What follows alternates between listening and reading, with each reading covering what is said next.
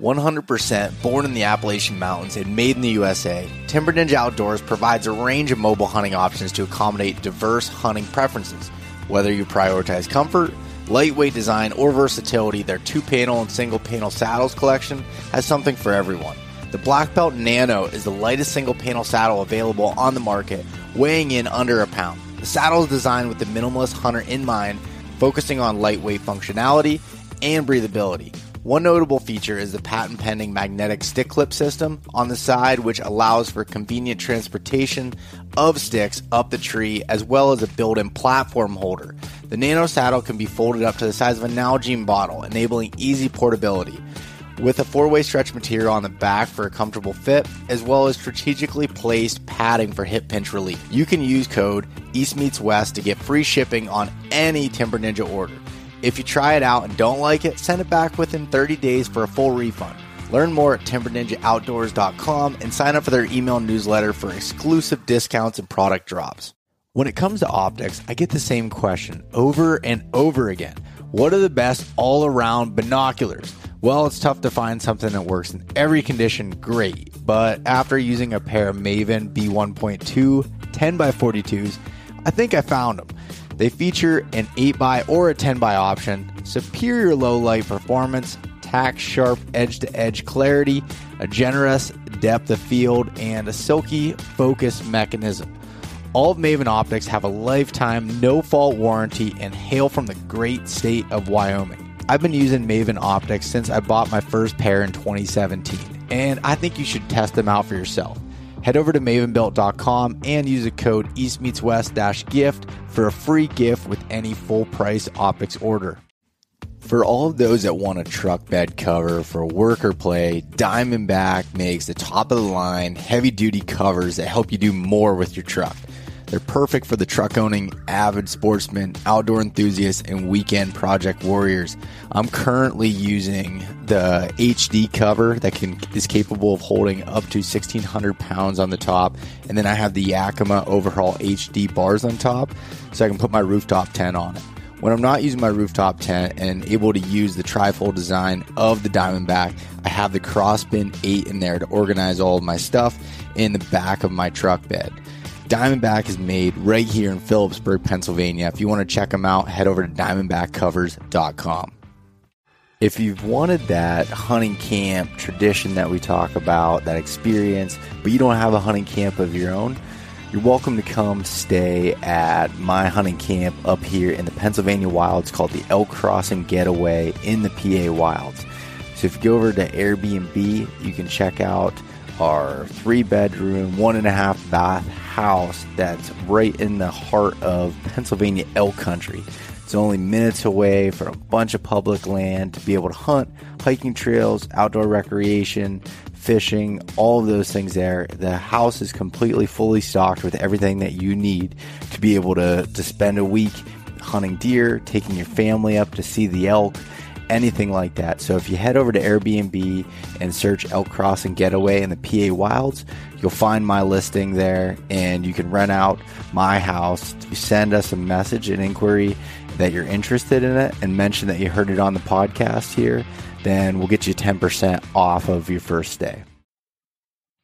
Are you an adventurer looking to take your hunt to the next level? Then you're in the right place. Welcome to East Meets West Hunt with your host, Bo Martonic. Hey everyone, welcome back to another episode of the East Meets West Hunt podcast presented by Spartan Forge. On this week's episode, this is part 2 of the episode with Johnny Stewart, Mason Martonic, and my dad, Joe Martonic. So in this episode, if you haven't went back, listen to the other one I released a few days ago.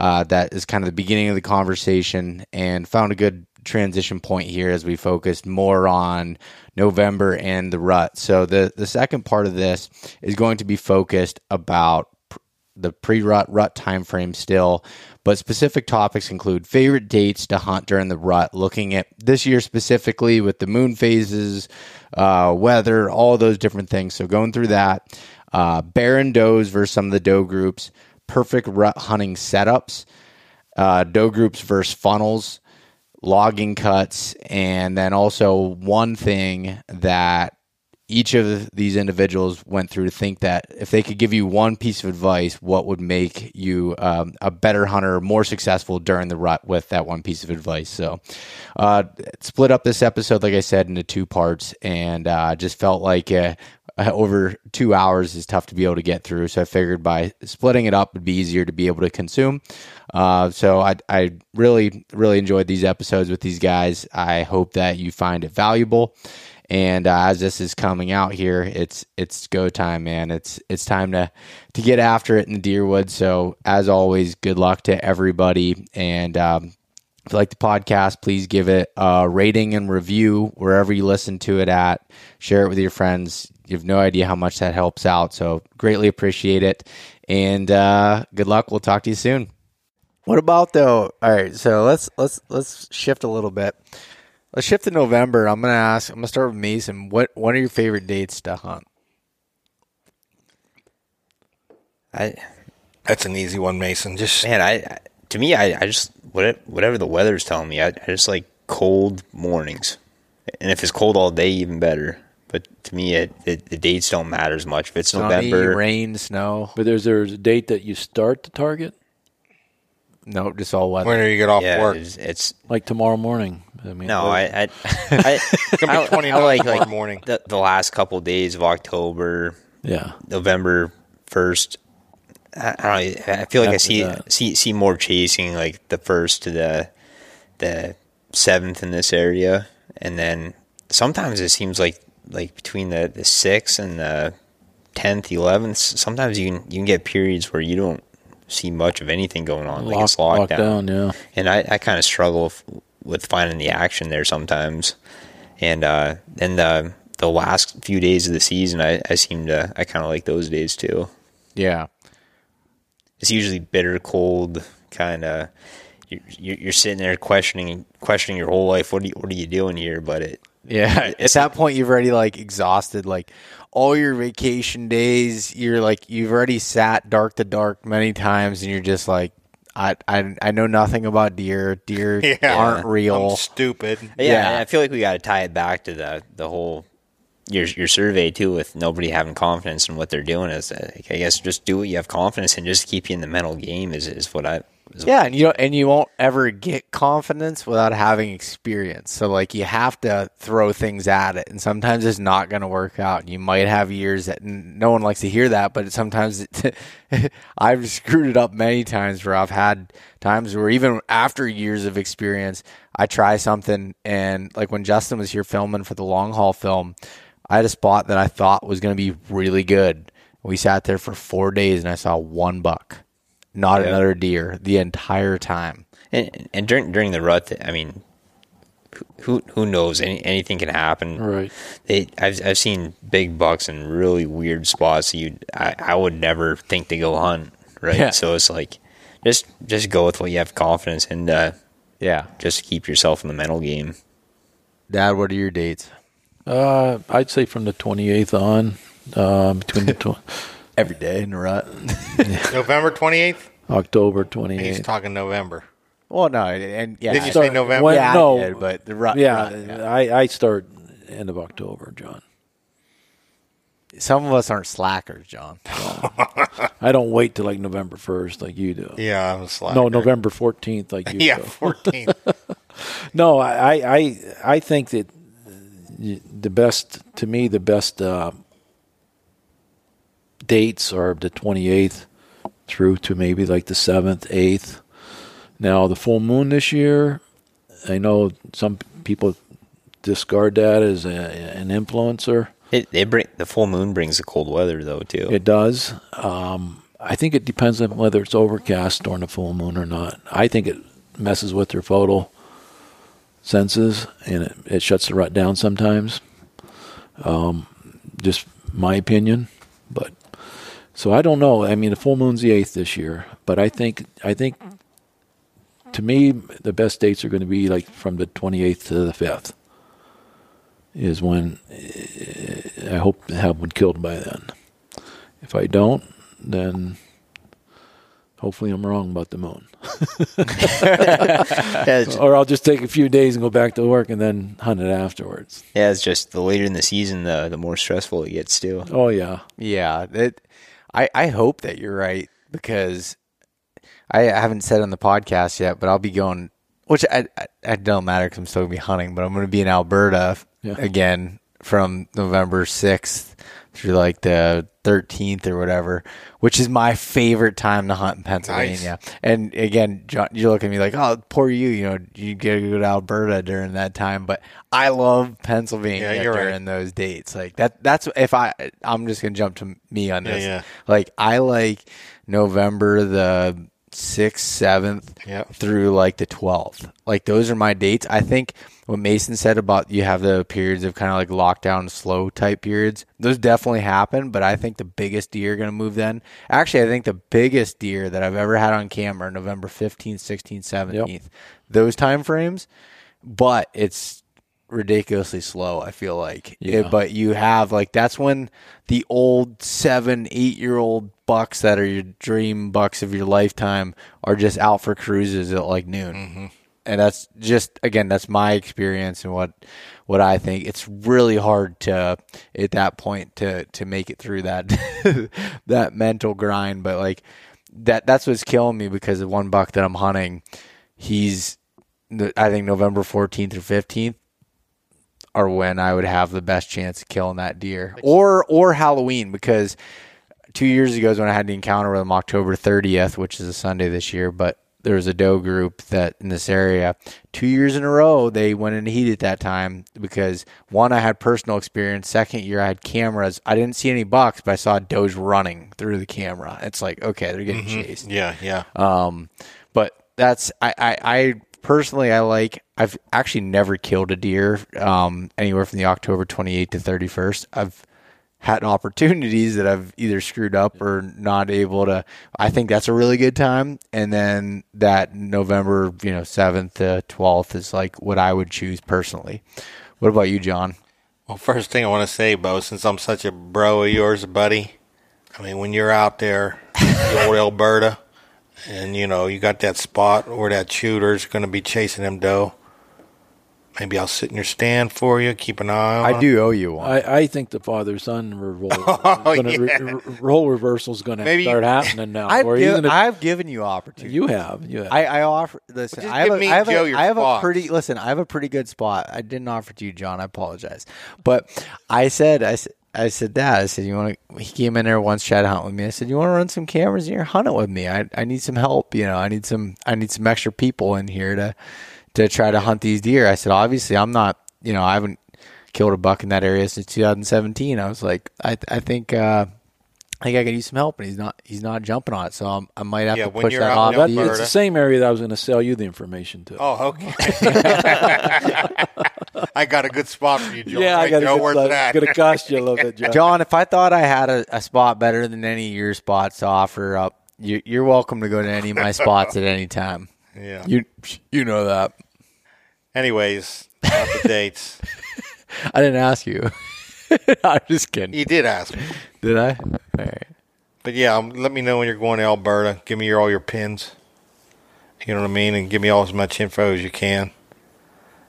Yeah. And I'll keep an eye on them spots. Yeah. Me and Joe. Maybe Mason. Them. Make sure the bucks are doing what they need to. Yeah.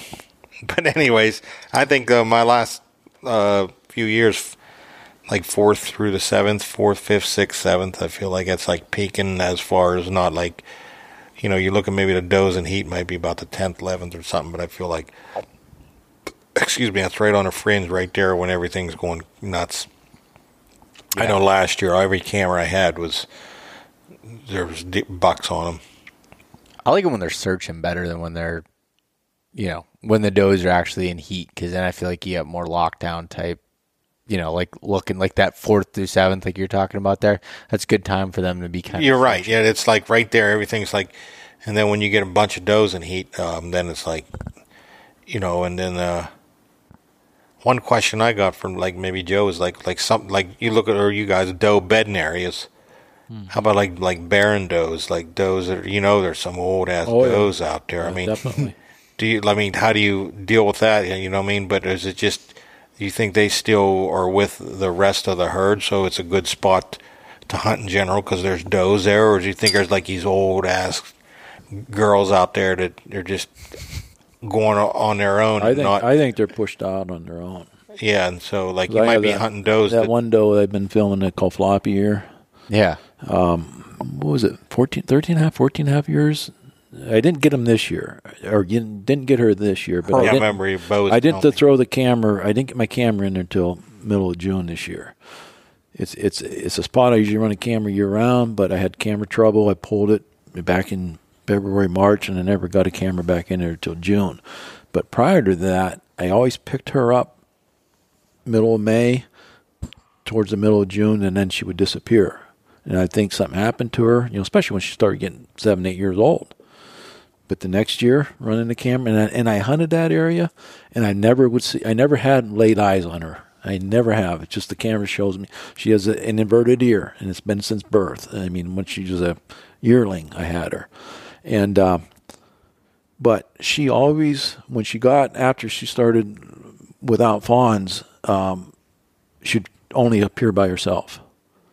She would never be with other doe groups. Mm-hmm. Where you might see 2 or 3 other does together. She was never part of it. She would always show up on that camera by herself. After maybe she was 7 or 8 years old. Before that, she was with doe groups, but after that, she was always by herself. Poor girl. No. She got kicked out. Kind of like you, John. People kicked you out of their groups a long time ago. But I can't blame them. Nah. I'm going to shoot the bucks. You looking for a group, John, to join? I'm going to join Joe's group. Me and Joe's going to kill the bucks, and everybody kick us out because we'll kill all the bucks. Maybe. You're only allowed one. After another. I got all the states I'm going to hunt. I'm going to just drop them. All right. That's a good mentality to have. I'm going to start tomorrow morning. You guys are going to be about... But no, I do believe that barren does will get pushed out of the doe group. I could be wrong on that. It just... From that, I know in general you're like, oh, does are here. Look at that big doe, but maybe you're hunting like for bucks to come. Maybe you're hunting a doe that's like no buck wants her because she's done. Especially up here, I know like that doe he shot up here tonight. Boy, that was an old girl. I should have looked at the teeth, but I bet I'm sure they're up here like what you saw. Yeah, 13, 14 years old.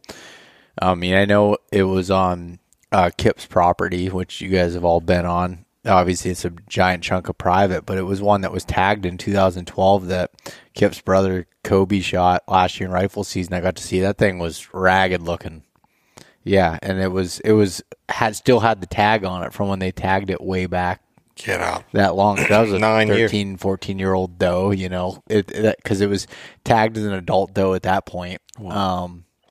And the biologist that had tagged it was there and was, confirmed it. And it was just, crazy that she's all alone, just kind of just not looking good. That's pretty amazing, though. Like, everybody talks about bucks, but does are half the battle, too, you know what I mean? And so it's probably more important that you see these does. But then again, during the rut, you'll see a single doe because maybe the fawns are run off. But, I think when you're looking for does and a place to hunt doe beddings is maybe with fawns and like healthier, does that maybe produce. You know what I mean? Yeah. Mm-hmm. Do you guys like to hunt like a specific doe bedding? Or are you trying to be in like in between a bunch, or just like a travel corridor, knowing that there's probably doe bedding around? Let's actually start with Mason with that one. Like, do you focus on, like, when you're looking at like your rut setups, are you looking at doe bedding at all, or are you just trying to find funnels, or what? I'd say all the above, really. Time of year, I don't know. Man, I don't know. I'd say all the above can be good, right? During the rut, I don't know you don't know what a buck's going to do on a given day. Sometimes I like to sit over the does, like you said, find a doe group, and doe groups are more consistent. It seems like if you're not buggering them up, they're going to be there day in, day out for the most part. I would consider like a doe group like a destination spot. And then there could be other spots I'd consider destination spots where a buck's going to want to go check on. And sometimes I'd try and find a funnel where it's like if he's going from one destination spot to another destination spot, or from a couple to another couple, it's like, where's he going to have to walk through, right? And I try and find those spots and set up too if it's during the rut. If it's before the rut, like between now and the end of October, I don't know. I guess I don't have a good strategy. I just try and get her close to scrapes and funnels, places I just feel confident in. Yeah. I wouldn't say I'm right on the does between now and the end of October, but during the rut, I'm either right on the does or places I think they're going to run through to get from doe group to doe group. Yeah. I'd say the exact same thing. Like, I think for the most part, I don't hunt on a specific doe group. I do, like, if I know or I have an idea from historical stuff, like if a doe group comes in, like, okay, bucks were chasing a doe around this area at that time, I'll log that data, and I might want to go back there at the same time the next year because there's a good chance that she comes in to heat that same time. But then as I get in the rut, I want to be in those travel areas where they're trying to find does. You know, I'm in that spot in between. And sometimes I don't know, like I don't always have like, oh, there's a doe group bedded here, there's a doe group bedded here, there's a doe group bedded here. A lot of times you find those funnels, like there's going to be does somewhere around. And, obviously if there's deer sign that there's going to be does somewhere there, you don't have to know exactly where they're at all the time, in my opinion. Yeah, the does are mingling too. They're not just hanging out one little spot. They're getting around. But there is like I know of a situation where I don't know, it's probably 5 years ago now, but there's a spot they liked in these blowdowns that they would bed in, and I always like was in between where there was a doe group that would bed out in these hemlocks, and then 600-700 yards down there was a doe group that bed in these blowdowns. I always sat in the middle of them, but then I was like, okay, I remember going in and I was just kind of scouting because I wasn't having good luck, and I was just scouting through, and I was like, there's does in these blowdowns all the time. It just smelled like just deer, and I'm like, then I set up right on the edge of it, and I had an encounter. I didn't get a shot or anything at a buck, but I had a great encounter there. And at that point, I focused on that doe group because it just seemed like a spot. Or looking at cameras, this is something that you and I have talked about quite a bit, Dad, where if you have a camera where whether you check it that morning or if it's a cell camera, but if a doe beds down in the scrape or around the scrape, she's probably hot. Or even hits the scrape. Or you can tell just from her mannerism. Mm-hmm. When you say you can tell by the mannerism, what do you mean?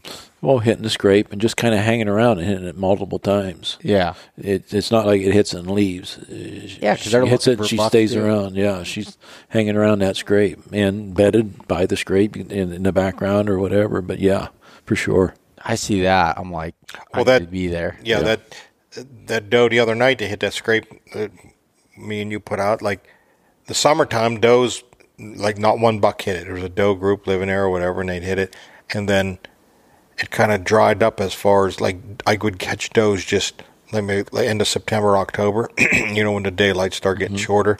They didn't hit the scrape, and then the other night she actually hit the scrape, and that's when 7 bucks were there. So it's like, that might be that first doe out of the, that might be, that's where I said the one come in the 25th there, or was right there, right on the fringes there last year. Maybe that's her. So and then a lot of scrapes are popping up in that area, and rubs daily. I walk just right close to the road. I'm like, you got all these different bucks here, and they're smelling.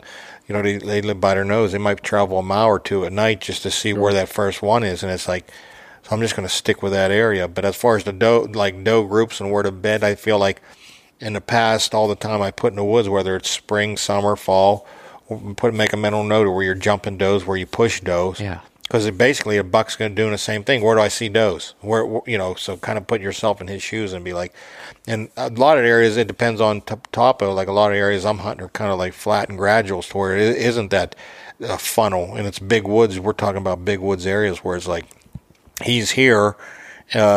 He's just like in his mind, I want to go to that doe. So you don't know where he is to access those does. You know what I mean? There's not much of a funnel. It's just kind of like, so get a little tighter to where them does live. And like Joe said, they're kind of like feed and bed all in the same area. It's not like they're traveling. Yeah, they do travel, but with that, like the matriarch, they just kind of stay around and hang around this one, maybe half mile or, even less than that. But if you're in the woods and you jump does, whether it's far, and you see them beds, it's just put that mental note in there and just get kind of downwind or close to that, because I feel like, if there is terrain, then maybe there is a funnel to get to him, but if in the most part there might not, and he's just going to beeline to that downwind side of that area. Yeah, definitely going to work the downwind side of it, wind side of it, and I think the doe bedding varies. Have you ever wanted to have Levi Morgan, Andy May, Johnny Stewart, and others available at all times? Well, you can with Cyber Scout from Spartan Forge. Cyber Scout is like the Chat GPT for outdoors men and women. You can ask it any questions related to bow building, scouting, hunting, survival, and a whole lot more. I think you'll be impressed with how it responds. Cyber Scout is currently out now for a select group of early beta testers and will be available to the rest of you really soon. The entire app is a complete tool for planning your hunt with incredible aerial imagery mapping, journaling, deer prediction, and some of the most accurate and detailed weather data. Use the code EastMeetsWest to save 20%, and if you're still on the fence, give the 14-day free trial a chance at SpartanForge.ai. CVA has been America's #1 selling muzzleloader brand for over a decade. Hunting with a muzzleloader opens up a ton of hunting opportunities across the U.S., and I've been using the Acura series. But they don't only make badass muzzleloaders. Their line of centerfire rifles are great quality and not terrible on the wallet. The Cascade Short Barrel is ideal for tight quarters, deer drives, and for quick shots in the big woods. You can check out their line of muzzleloaders, rifles, and accessories for every season and every range at bpioutdoors.com/CVA. If you use the code EastMeetsWest10, you'll get 10% off of all CVA products, which includes rifles, muzzleloaders, and accessories. Throughout the year, based on food availability, especially in the fall, when the mushrooms start popping, they may be maybe more in the beach brush or the old logging cuts where the stumps, because there's mushrooms in there and good browse. Or like when the black cherry were dropping earlier, your doe bedding were, they bed close to their food source as long as they're not pressured. When you don't have the mass crops or the apples and you just have browse, that kind of makes it easier, because where you do see these doe groups, they tend to stay in that area. They're 100%. They're not going to move so much to the food source because they have the browse food. I mean, they're always going to have that. It's just if they have an overpowering food that's available to them in the area, they may gravitate towards that, and that doe bedding may shift on you. But the scrapes, I still think, in my opinion, the scrapes are, especially the community scrapes, they're built there for a reason, because that is a community area for the deer. Them does are bedded in that area. They come through there periodically. That's why that scrape's there.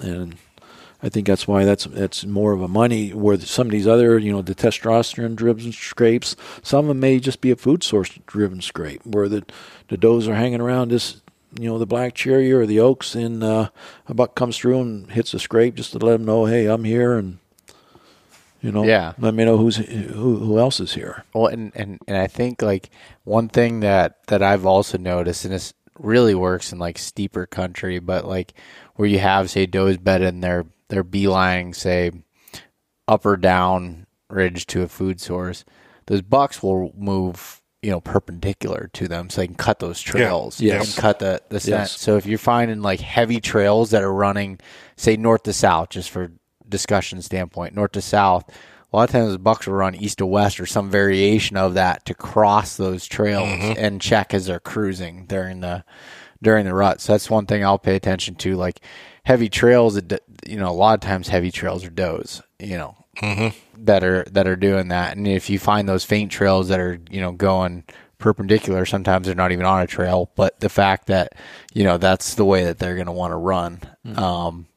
That's something I've noticed in steeper country more so than flatter big woods. But listening to you guys talk more made me think more about the original question too, is as far as are you sitting on does or funnels too, where I think early November I'm leaning more towards trying to find where the does are and just getting in that area and hoping a buck chases a doe by me, right?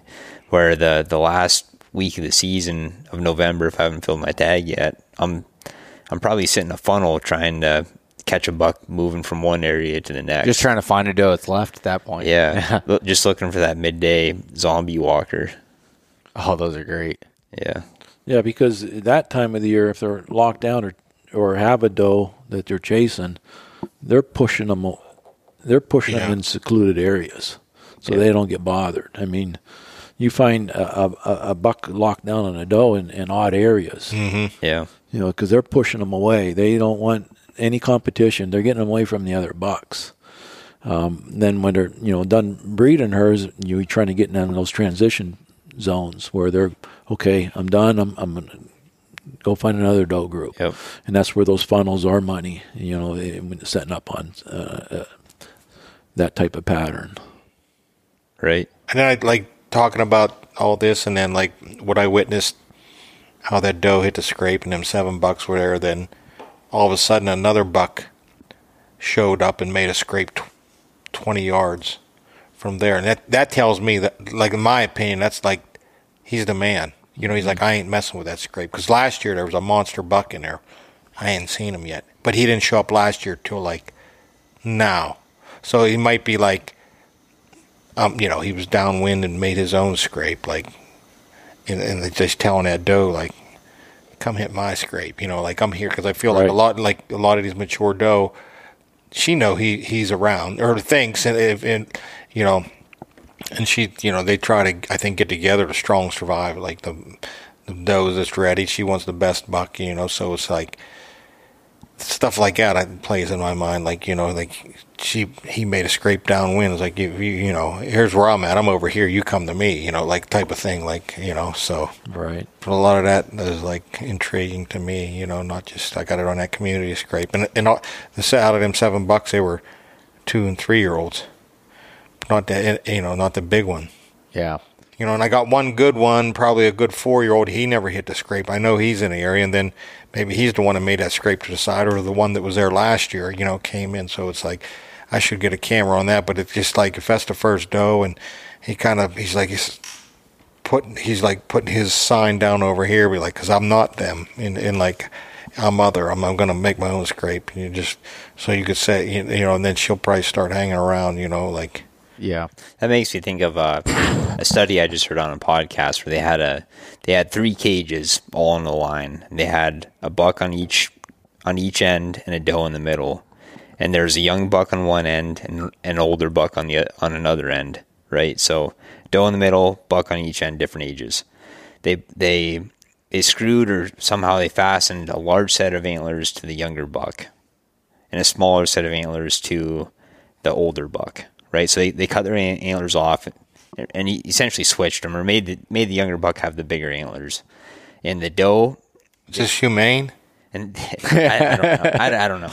Were you dreaming this? Out of the Mason? question. So they had a GPS collar on the doe, and the doe spent, and they switched them back and forth. The doe spent more time next to the fence where the buck had the larger antlers. Visually. Kind of like if Bo and I go out to the bar, the girls spend more time around me. Yeah. Yeah. But it's kind of interesting though. Like you said, like is a doe going to go hit the bigger buck scrapes? I do believe like the older makes does sense. that have been around, and they want that mature deer. You know what I mean? Like, she hit that scrape. That's the only thing around. Yeah, but what if you're a mature deer with little scrubby antlers? So like you're mature, but little scrubby? little scrubby, little I think what stubby. What I think Johnny's trying to say though is most of the time the more mature deer have the. I think bigger like the strong antlers. survive. Like Yeah. it's made to be that way, to where the doe, the big doe's ready, healthy, ready to breed early. It's like the big guy's going to get her. You know what I mean? Like I feel like that's how it's supposed to be. But then you talk about the antlers, but does scent come into play too? Like to me, my opinion, that older buck smells different than that young buck, right? Not just. I mean, she's just going off visual. But, that I would say, like, it's a smell thing, too, Yeah, I know. I guess I don't know as far as how they determine that, but I'm sure there's like you said, between the visual and the scent, and like they know those certain deer. Like, Dad, your buck last year, that deer didn't have to go anywhere. Like, he never left from the time October went to the rut. He didn't have to go looking for does; they came to him. No, and I've been doing a lot of thinking since then. For that age class of a buck, is that the norm? Are they kind of, I guess, the king. Going through the whole life cycle, you get the 1.5 years, 2.5, they're being driven away by their mother. I mean, because they don't want inbreeding. So they're getting pushed out. Well, they get pushed out, they go, a mile away, 2 miles away.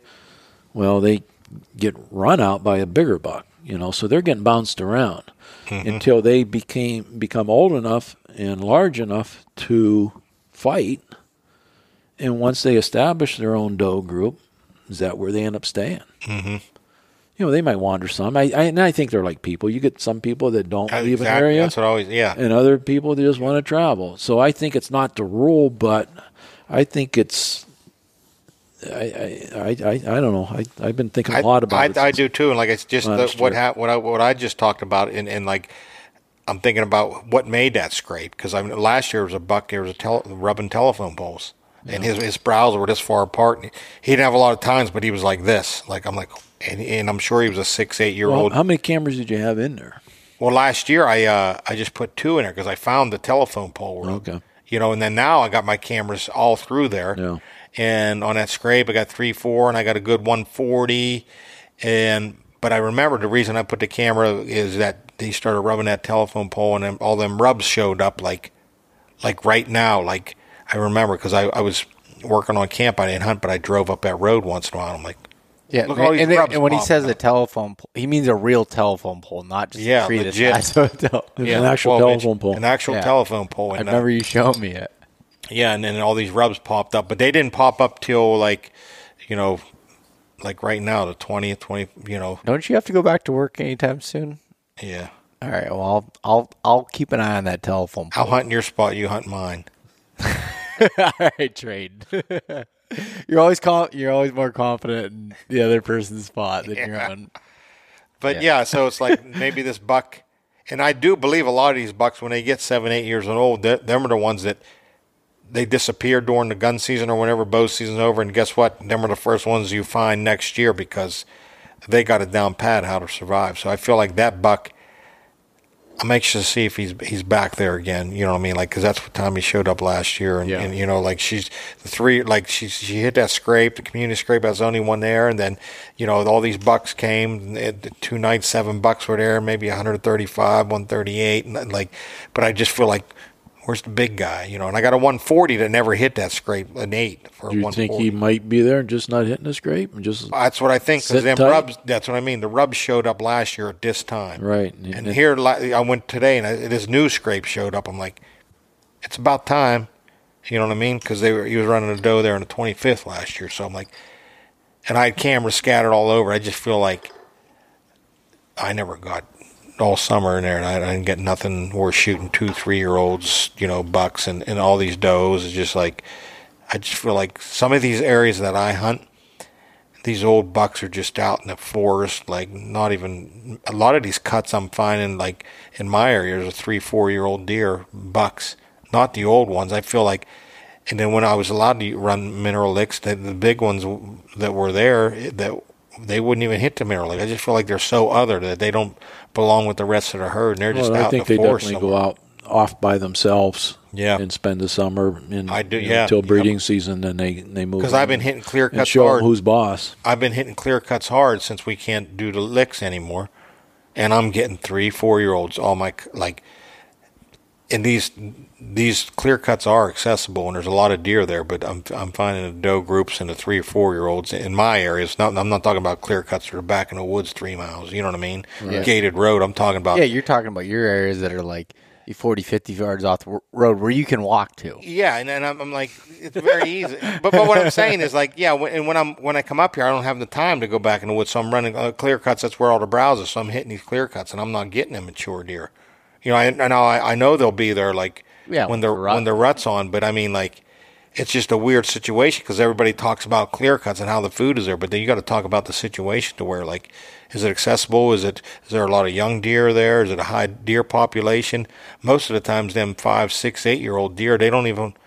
They'll get their browse way out in the forest somewhere and not even come into that spot, or a secluded cut. You know what I mean? I'm seeing that in my areas because I know a lot of people in different areas that maybe run a lot of cameras and cuts. They're like, oh, I got the big bucks in there, but where is your cut? You know what I mean? Yeah. Maybe there's and that is the hard thing about. And then how many cuts are there? So if you only got 4 or 5 cuts there, and I got a pile of does running it, and yearlings and 2-year-olds, 3-year-olds, I feel like. My big old bucks that I catch there in November, they don't even mess with it. They're just like, they just don't want to be around that atmosphere with them deer, them does and them younger deer. But then because everybody just talks about cuts, you got a area that maybe there's a lot of cuts, then well, I guess you're going to see them because that's the only areas around. But and that's where cuts can be a problem too, because they usually have a road to them. That's because they have to get the log, they have to get the skidders in, they got to get the trucks in, there's always a road that gets to them. Now, every once in a while you can find one that's pretty remote, but for the most part, they're a lot of times near roads, and that makes it difficult for hunter access. You add pressure to it, so mature bucking can deal with that, and it makes you kind of become a little more selective with that. I called you tonight about a cut. I run a camera in this cut this summer, and I got some 140s. Well, here the gate, for some reason, is closed. The forestry or whatever cut it, closed it. And I called Bo. I said, well, I got this cut. I pulled my camera in September because the road goes right through the cut, and it's like, and I've seen another camera where I'm like, this is going to suck October. You're going to be guys driving up and down a road, muzzle loader. You know what I mean? And across the road from that cut is just pretty vast hemlocks, and I'm like, they're going to be nocturnal. So anyways, I pulled my camera in September or so, and then here they gated the road. The Forest Service gated the road because I guess they were working in there or something. Mm-hmm. So I called Bo. I said, what? Get ready for the greatest roast of all time, the Roast of Tom Brady, a Netflix live event happening May 5th. Hosted by Kevin Hart, the 7-time world champion gets his cleats held to the fire by famous friends and frenemies on an unforgettable night where everything is fair game. Tune in on May 5th at 5 p.m. Pacific time for the Roast of Tom Brady, live only on Netflix. The Mobile Hunters Expo is a consumer-based hunting show unlike any other. It provides an interactive learning experience where you can try all things mobile hunting and learn from the best in the business. Come experience an unbiased, community-based environment where you can improve your hunting skills and find the right equipment for your needs. I'll be speaking at the Nor'easter Show in Manheim, Pennsylvania at Spooky Nook Sports from August 9th to 11th, 2024. So come check it out, or either of the other shows in Michigan and Georgia. You can purchase tickets online at themobilehuntersexpo.com or grab tickets at the door. I'll see you there. What do you think? Should I pedal bike back there? Because no one's been back there now that the gates are closed. There's no traffic. Would there be daylight activity in that cut? I mean, it's like, it's a question that, I'm not sure. Well, you didn't listen to me. I told you yes, and then you said, I'm going to go sit this spot next to the road. You did tell me, yeah, it would be good. You called me for my advice, and then you didn't want it. I know. I took your advice. With a grain of salt. No, you did. You said, well, I told you here's how I took it. I told you along this road I got a lot of scrapes. And you said, well, they're going to be opening up scrapes. Because I didn't say anything about scrapes back in the cut because I haven't been here in September. They're going to start opening up scrapes. So I took it as hunt the scrapes by the road. I said, well, I'm going to go hunt by the road. Because you said, I think they're after the rain. Yeah. And I feel like and I know there was a bunch of scrapes in this spot, where that doe and that. I said, well, they're going to be opening up scrapes, so I'm going to go hunt that spot. That's how I took it. Let's be honest. Let's be straightforward about it. You took his opinion, crumpled it up, and threw it in the fire. Put it in the suggestion box. Yeah, that's like the Then employee another thing I complaint box at work. You know, it's we had like this- give your suggestions, put it in here for things to improve, and then that never gets looked at. But that's how I took it. Fair enough. Yeah, that's Yeah. fine. Yeah. See what I do next time. It was your good. You gave me the info and I ran with it. Yep.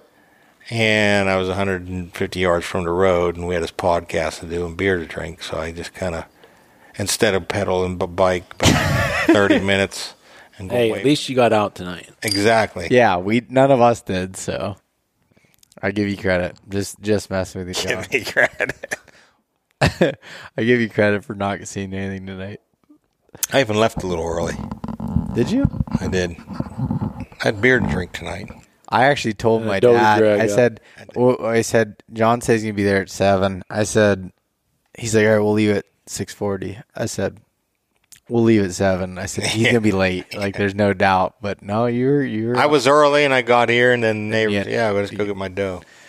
All right. Well, let's wrap this up. Last thing I just want to say is, all right, one piece of advice you give anybody for hunting the rut, they're taking their rutcation, what would it be, John? Advice. One thing that if you could tell somebody. To hunt the rut, like November. How are they going to get through it? Like the mental thing, like the spot, like what is something that you're like one thing that they could do to help better their odds?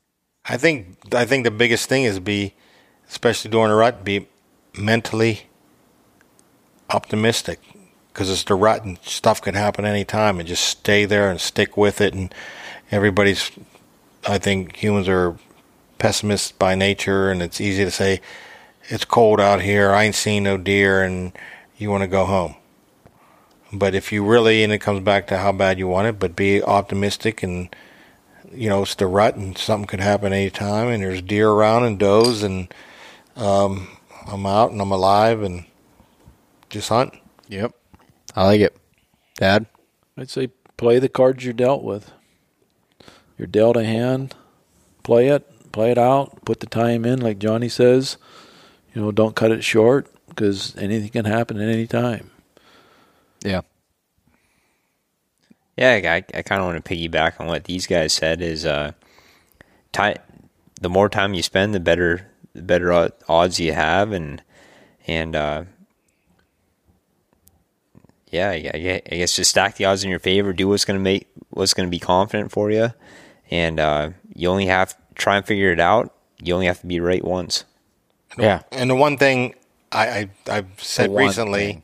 is like, if you look at it like this, is like, the more time I spend in a tree brings me closer to the time I kill the deer. Like the more it's going to happen at some point. It might be in 2 years, but you're whittling away the time until it happens. Yeah. So you're getting closer. It's not very often that any of us sitting here have gone in the woods and killed a buck within the first half hour, except for Bo last year. Yeah. That was an hour and a half. But Okay, yeah. hour and a half. But, that's a rare occasion. I'd be interested to know, how many hours you put into the season, how many you put into the season. On a normal season, you add them up. I know I've sat, 21, 22 days without. Yeah, pulling you the trigger. just got to put your time in, and you only got to be right once. Yep. That's what it comes down to. Yeah, I think there's no shortcut to it, and I've heard, I don't have this time and stuff. Well, sometimes if you don't have the time, that's gonna be at your fault. Like there's no way I can say to you, Mason, okay, you have 3 days to hunt. This is what you're going to do to be successful. Sometimes it takes longer than that. Like there's you're hunting big woods, you're hunting low deer density. Like that's just what it's going to be. Sometimes it takes that time, but it takes, taking advantage of all that time.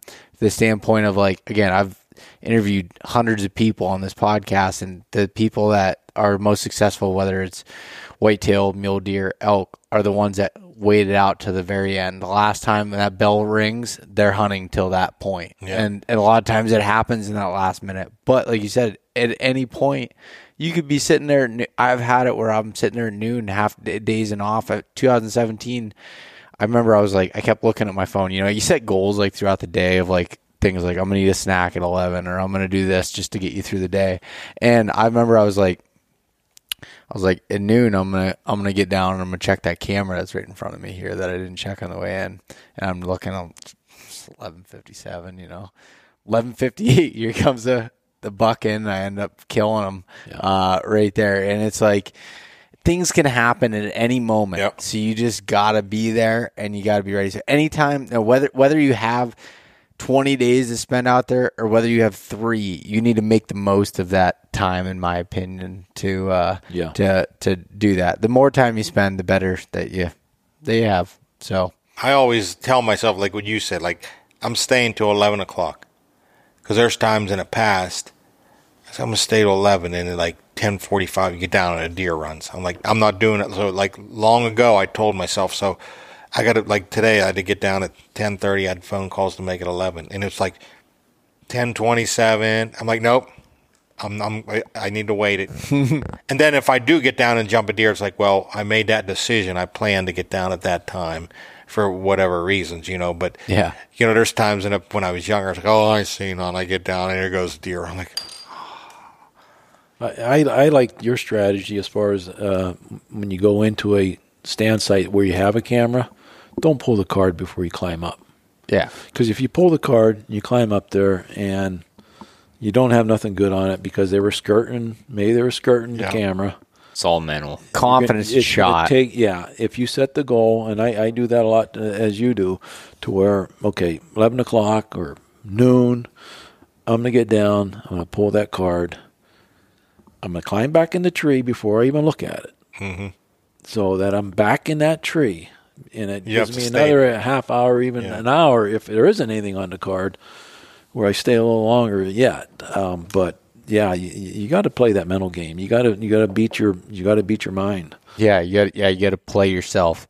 And I remember talking about staying longer. Last thing I'll say is I remember when I come home from college, when you used to let me hunt your tree stands, when you were like, go to the spot, you're like, sit till 11:30. I'm like, Oh, it's like 9:30. I'm like, one time I'm like climbing down. I'm like slowly getting down. I'm halfway down the ladder. Here comes a 10-point in. I'm like, you got to be kidding me. I get down. I grab my bow, and I'm thinking I could do it. I think I was using your bow, even. I was using my own bow. I went to draw back. I pulled the knock right out of the arrow because I had my finger wrapped around it because it was like before the, full capture type things. I was like squeezing so hard. I pulled the knock right out of the arrow. And the arrow was like dangling there. I'm at full draw and thought about just dry firing it. And I was just like, what do I do? Putting it down. And I never got a shot. And he went off. And then next weekend, I'm home again. Climb back up there.